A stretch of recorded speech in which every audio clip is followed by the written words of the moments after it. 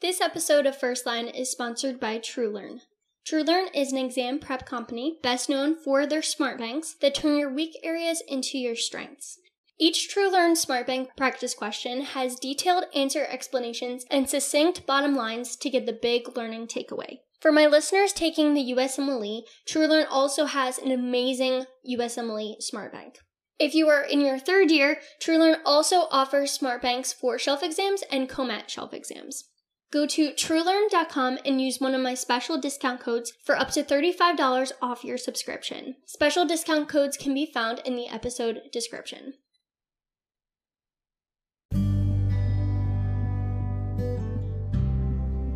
My name is Aubrey Ann Jackson, and this is First Line. Here to bring listeners of all backgrounds together to discuss whole body health and wellness. Through an osteopathic lens, First Line covers tangible ways to improve your health, hot topics in healthcare, the journey to becoming a physician, mental health, relationships, and even philosophy, all while holistically addressing the whole person, body, mind, and spirit. This episode is mostly for second-year students in medical school, whether you are at a DO school or an MD school. If you are a first-year student about to start your second year, then I encourage you to listen to my episode entitled How to Study for COMLEX Level 1 and USMLE Step 1.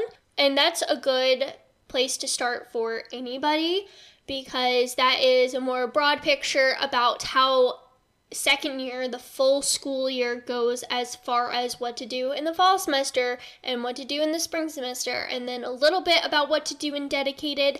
But this episode is specifically zoomed in on that dedicated portion after you are done your schoolwork for the year after second year, and before you take step 1 or level 1 of your board exams.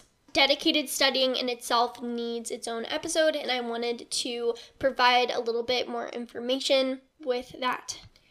So, the big picture here. You want to aim for 10,000 questions. That can count the questions that you do throughout the year. You don't have to get through all 10,000 during dedicated, but you're probably looking at least half of that you still have to complete.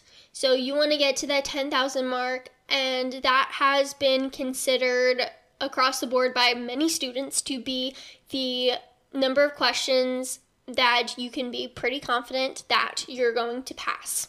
That is what we're looking at here now. If you are now taking level 1 or step 1, it is pass-fail. So you're looking to get a pass.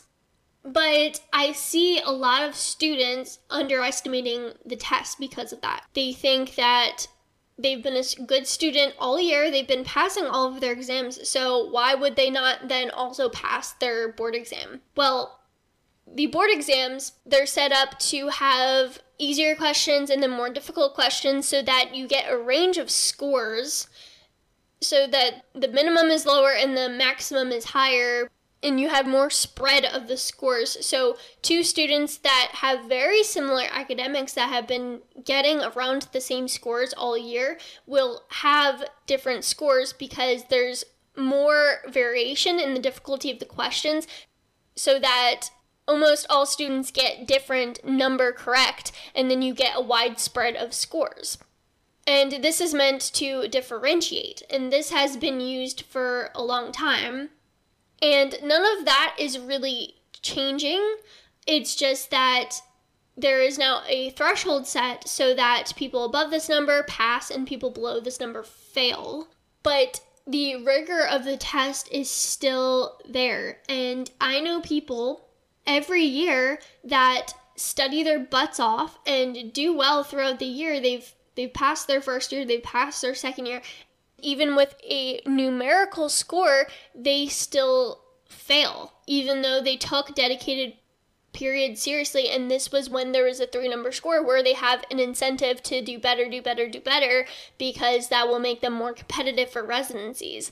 Now, that push to really do your best isn't there anymore, but that kind of rigor that you need to study for the exam in order to even pass is still there. So I don't want you to think that you don't have to put in the same amount of studying that students that have gone before you have, because you absolutely do. It's just that you don't have to worry as much once you get past that pass, that you won't be competitive for your specialty, and you don't have to rule any specialties out based off of the performance of this test. However, I would argue that the consequences for having a failed board exam are even greater now because it is pass-fail, and because a failure now means that you underestimated the test and you didn't put in the work that you needed to. It's really unfortunate if you're listening to this in the year that it came out, which is 2022. It's really unfortunate for this class because you are the guinea pigs for this new policy, because you don't have the year before to learn from. Obviously, I'm from the year prior to you, so you can learn from me, and I'm trying to help as much as possible, but I had a 3-digit score, so I can only speak to what I did. I did well on both of them, but I don't know what it feels like to have the pass or fail and to have that as my motivation, because I had the 3-digit score as my motivation, and I knew that if I worked harder, I would get a higher score. Whereas now it's very different, because let's say you knew you were going to pass. Well, now you don't have any incentive to do a better pass because there is no better pass. It's just still pass. So if you knew 100% that you were going to pass, then why would you give in that extra effort to get a higher pass if no one will know about it, other than, doing better on your clinical rotations? But if you weren't sure that you were going to 100% pass, well, then you still want to work hard. And that's really the point that I want to get across. You can almost think about it as preparation for how you're going to study for level 2 and step 2 next year, because that's really going to be the test that decides whether you can do your specialty of choice. That's going to be the test to decide if you are competitive for certain programs that are on the top of your list. So obviously, you can know from the result of your test. Yes, if you pass, that's a good indicator, but you'll know how you're doing questions and how much percent right you're getting and your percentiles on your different question banks. Like, I know TrueLearn is a good example. They will give you your percentile and how you compare to your peers, taking the same question bank questions. It's really just practice, and also during dedicated to make sure that you can really study all day and that you can build up that stamina.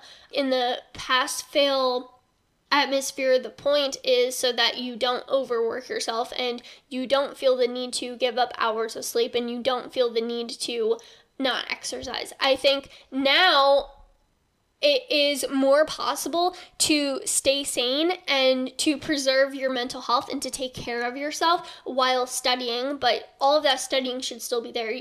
You shouldn't be taking vacation and not studying for a week or 2 weeks. That is not the point, but you can study every day. You can study for hours and hours a day, but still make sure that you get 8 to 9 hours of sleep, still get a half hour to an hour of exercise a day, have 3 meals a day, cook yourself healthy meals so you can have a healthier lifestyle, but that rigor of studying is still going to be there. You just don't have to drive yourself crazy like people have in the past if they wanted to do something like neurosurgery. So I want to go back to the percentiles on different question banks. So TrueLearn has this, and I think if you are deciding whether you are competitive for a certain specialty, you can look at this ahead of time before waiting to do step 2, because in 3rd year, that's really when you want to decide what specialties you're going to apply to. I would say look at your percentiles across whatever question banks you're using. You can plug in the percentiles to give you either a COMLEX score or a USMLE score. and use those scores against the NRMP data that you can just Google NRMP main residency match data. I'm pulling it up right now so I can tell you exactly what to click on. If you scroll down to charting outcomes in the match, either senior students of USDO medical schools or USMD medical schools, it will come up with some charts. And I'm looking at from 2021 because 2022 didn't come out yet. But on 2021, it says chart 7 would be like the level 2 COMLEX scores. So let's say that for the question banks you're doing for COMLEX level 1, you'll stay at the same percentile for COMLEX level 2, saying that you're using the same study techniques that you use the same ones next year. And let's say that when you put in your percentile, the score that you got was 600, let's say, which is a really great score. So 600 would put you in the categories of being able to match into anesthesiology, child neurology. You're a little bit below for dermatology, so if that was top of your list, maybe consider dual applying for another specialty along with it, or maybe think about, okay, if I don't do dermatology, is there something else I want to explore during third year, because maybe dermatology is out of reach for me. But then it's in the range for radiology, emergency medicine. It's actually above the range for family medicine, so family medicine would be a specialty that you are very likely to match into. So this is just an example. And that's something that you can use. Obviously, it's a very rough estimate, but it's just using those percentiles to your advantage. So that's why I really recommend using a question bank like TrueLearn, which is our sponsor. And that's who I've used these past 2 years. I've fallen at a pretty similar percentile on my actual exams as I have on taking TrueLearn questions, more than any other question bank that I've used. Also, it's important to know what percentile is the passing score. For COMLEX level 1, a passing score, if we're looking at 3-digit numbers, is a 400. And that percentile is 6%, which seems very low, but you have to acknowledge that that means that 6% of students that take COMLEX level 1 are going to fail. And then for USMLE, a passing score was previously a 196, and that percentile somewhere between 3 and 5%, so even lower. So that means more students pass, even if their percentiles are a little bit lower. So if we're using 5%, then that means about 1 in 20 students are going to fail the USMLE Step 1. So does that mean that when I'm looking at my percentiles on my different question banks, that if I'm anything above 6%, then I'm good to pass, right? Well, not necessarily, because there is variations between each test. So if you go back to, let's say, a 40 question set for your question bank of choice, are you always above that 6%? If you are, then that's a really good sign, but you really only need one of those to be below 6%, and if that was your exam, then you would fail. So to be super confident that you're going to pass, you want to consistently be above that 6%. So I would say if you're anywhere below 25%, then you need to up your game.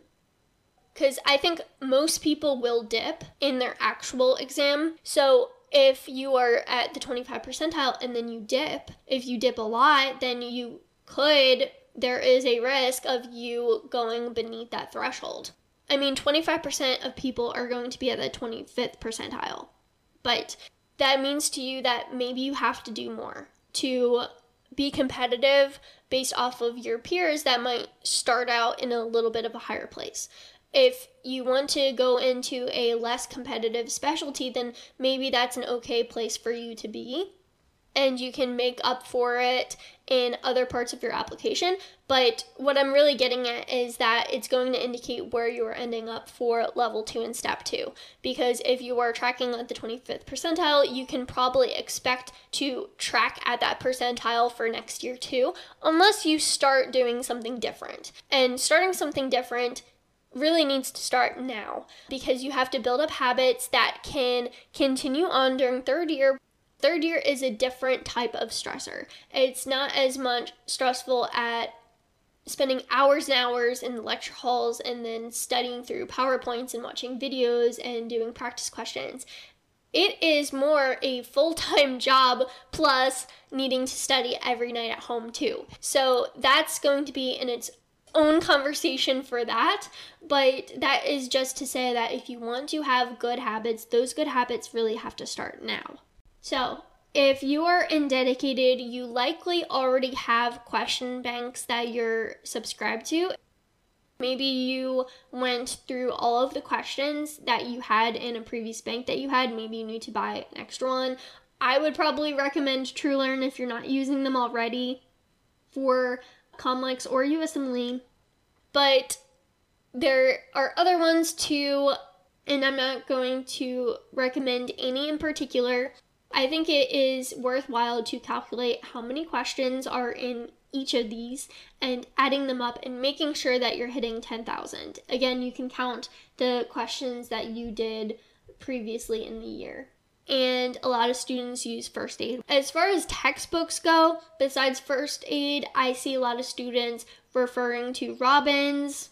As far as scheduling study time, this is the order that I used when I was in dedicated studying. I would wake up and have a cup of coffee while I do Anki cards. I use the Anki deck, which is free. You can look it up on Reddit. And for that, there is a lot of cards in the deck, especially if you're just starting it during dedicated. That is a huge feat to take on. If you are at a point where you won't be able to keep up with your reviews, I would prioritize at least seeing every card once, because those cards are just things that you just need to know and need to have memorized, and you need to at least see them once. They're just high yield points that you just want to look at all the cards. You really do. If you can build in those reviews, which means that you'll see cards a second, third, fourth time, then that's really great. But I wouldn't spend all day every day just doing cards if it's going to take you that long. I would say maybe 2 hours is a good place to be at. Just 2 hours in the morning, kind of to get your mind awake before you go into doing questions. But I probably went above 2 hours some days to do that. Be flexible with your study time. Sometimes I get to a point where I cannot look at another question. I'm just getting tired. Yeah, I could push myself through it, but it probably wouldn't be worth my time to do that. So then I'll just switch over to maybe doing Anki cards again, because it's a little bit more simpler. It's a lot of pattern recognition and doesn't take as much brain power to read through question stems. So maybe you do have to do that some days, and that's totally fine. Other days I could be doing Anki cards and I could kind of get bored by it. So I want the extra challenge of doing questions, and then I'll just switch over to doing questions. So it doesn't have to be as regimented as I might be making it seem right now, kind of going through what I did, because I would often deviate from this myself. So after that, I would typically go through questions. So I had several question banks. One of them was TrueLearn. I really calculated how many questions I had left of each of these sources, and I divided by the number of days left of dedicated that I had. And my goal was to reach and do all of these questions. Did I complete them all? For TrueLearn, yeah, I did all of them because I prioritized that question bank, but for my second question bank, I did not get through all of them. It's a number to aim for, so I would aim for that number each day. Of course, I would take breaks. During those breaks, I would either make myself a meal, and usually when I would eat breakfast or lunch, I would watch a video from one of my video sources that I used to give myself a little bit more studying and kind of more relaxed studying, which kind of felt like a break to me between question sets. Otherwise, I would exercise for about an hour each day, sometimes more. That was a break too. A lot of times I would listen to a podcast that is medically related in some way. Other times I would take a break to play some video games, but that wouldn't be any longer than like an hour. What I liked about TrueLearn was that for all question explanations for level 1, they had first aid page numbers that you could refer to. So I would do a question set in like timed mode, kind of simulate a real testing situation, and then when I went through all of them, I would take notes on the ones that I would get incorrect, and I would look at the first aid page numbers that corresponded with that incorrect question, and I would highlight things in first aid that I thought were really important. If it was a first aid page that I already highlighted through, then I would just look over that page, especially marking up and annotating first aid, maybe adding information from the question stem and explanation that I didn't know. And I would put that together with the rest of the page and make sure that I really understand the concept. So that would basically be my daily schedule. If I got tired from doing practice questions or Anki, I would use some of my video-based resources for a little bit more of a passive learning. Other than that, that was basically my daily schedule. I would also take half-length practice tasks maybe once every 2 weeks during dedicated, and my dedicated was about 6 weeks long. I think that's pretty average length. I've seen people take shorter or longer, but I think that was what seemed to work well for me. I could probably make it another week longer.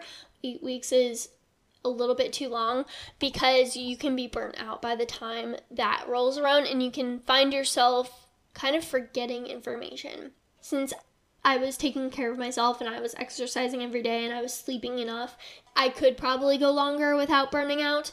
I took USMLE first, and then I took like a week and a half before I then took a COMLEX. And I think by the time COMLEX came, I may have been forgetting some information that I really reviewed hard during the start of dedicated, because that was around like the 6-week mark. But I ended up doing better percentile-wise on COMLEX than USMLE, so I knew that extra week and a half was benefiting me. So that's just important to know. If you are someone that you feel like you start really hard and you burn yourself out, or if you're someone that does really well with endurance, try to think back to when you studied for the MCAT to get a good handle on this. If you are taking both USMLE and COMLEX, I personally did find it beneficial to study as if I was an MD student before USMLE. So completely ignore OMM and mostly use board prep resources that were USMLE oriented. And then after taking USMLE, then I fully shift gears and I mostly use COMLEX resources. It's not like the only thing that I was studying was OMM, and I think that was because I didn't need to, because I studied the whole second year for OMM really well and made sure that I actually understood concepts instead of just memorizing them for the test. So I feel like everything came back to me pretty easily, and I could just do COMLEX style questions. I didn't need to strictly study for OMM, even though I did make sure that I completely went through the whole Savary's Green Book during that week and a half between exams. And then in addition to that, I did download an Anki deck that was OMM oriented, that had Chapman's points and things that aren't going to be in the Savary's Green Book. Having Anki for things like Chapman's points, because they are a little bit more straight memorization, I found that really helpful. And also with studying for COMLEX, there's a little bit more microbiology and a little bit more ethics questions that come up. So since I was using question bank sources that were strictly for COMLEX, such as the TrueLearn ComBank, then I was more familiar with the style of questions. A lot of questions on COMLEX will not be OMM questions, like they won't ask you what technique to perform, how to set up a technique, but they will include a Chapman's point in the question stem, and it will be something about pancreatitis, and they're not asking you anything with OMM, but they are teaching you based off of an OMM finding, an osteopathic structural exam finding that actually helps you answer the question, but it isn't necessary for answering the question. So just getting used to seeing that at the end of a question stem saying that there was a structural exam finding is helpful, because you know whether to skim over that if you already know what's going on, or to look at that if you need a little bit more guidance, which for me, knowing OMM really helped overall with COMLEX. And I think that prioritizing actually knowing and understanding OMM throughout my medical school experience was part of the reason why my COMLEX percentile was greater than my USMLE percentile. I think that wasn't the only factor, but it was one of the factors, because I used my osteopathic knowledge to my advantage, and that really should be the goal for becoming a doctor. It's using that osteopathic training to your advantage to be a better doctor, and you can use that on exams too. Definitely for the USMLE, being an osteopathic student really helped with the musculoskeletal questions I would get, because there would be several of those. Not as much as on COMLEX, but still there are questions like that, and those were no-brainers for me because we focus so much on that in OMM lab. Don't look at your percentile for each practice exam unless you are getting dangerously close to that lower end like I talked about. Otherwise, you're going to have ups and downs. There's a reason why there's so many questions on these exams, and it's not just a 40 question set, because they know that there's variation. The more questions you have, the more accurate it is to your actual performance. So take a look at your overall percentage, but don't look too much on the little numbers and stress yourself out too much. If you do have days that you don't hit your minimum question that you set for yourself in your plan, don't give yourself too much of a hard time. Also, don't try to force yourself to make up for those questions later on unless you can actually fit it in. If you're compromising anything like sleep or your mental health or that hour or two of free time that you give yourself every day, just start fresh the next day. You want to look for improvement from day to day, because that's all you can expect from yourself to do better and better. Try to simulate testing conditions, especially when you do your half-length practice exams. Get up at the time that you'll have to get up for the actual exam, and that might be really early. Make sure that if you do drink caffeine, that you will drink the amount of caffeine that you plan to use, and make sure that you can have focus and alertness through that practice exam. And then in the afternoon, it doesn't have to be another practice exam, but at least do question sets as if you are in the testing environment. Look up the breaks that are actually allocated to you, and you might know, like, okay, I'll probably need to get a little bit more sleep the night before than I did today, or I'll probably need a little bit more caffeine, or maybe I need a bigger breakfast. Maybe you know how much food that you need to pack because, gosh, I got hungry during the second half of the exam and I didn't have a big enough lunch, or something like that. And I think that's really important, because you want to be in the best mindset you can, and you want to have the energy that you need for that exam, because it is a really long day. Well, thank you so much for listening to this episode. Whether you are a second-year student going through dedicated right now, or you're a first-year student looking ahead a little bit, or maybe you're a third-year student and you want to refresh on some test preparation tips for when your exam is coming up, I just wanted to say that I hope that you take my advice to heart, especially taking care of yourself through this busy and stressful season. And if you are taking a test soon, I wish you the best of luck.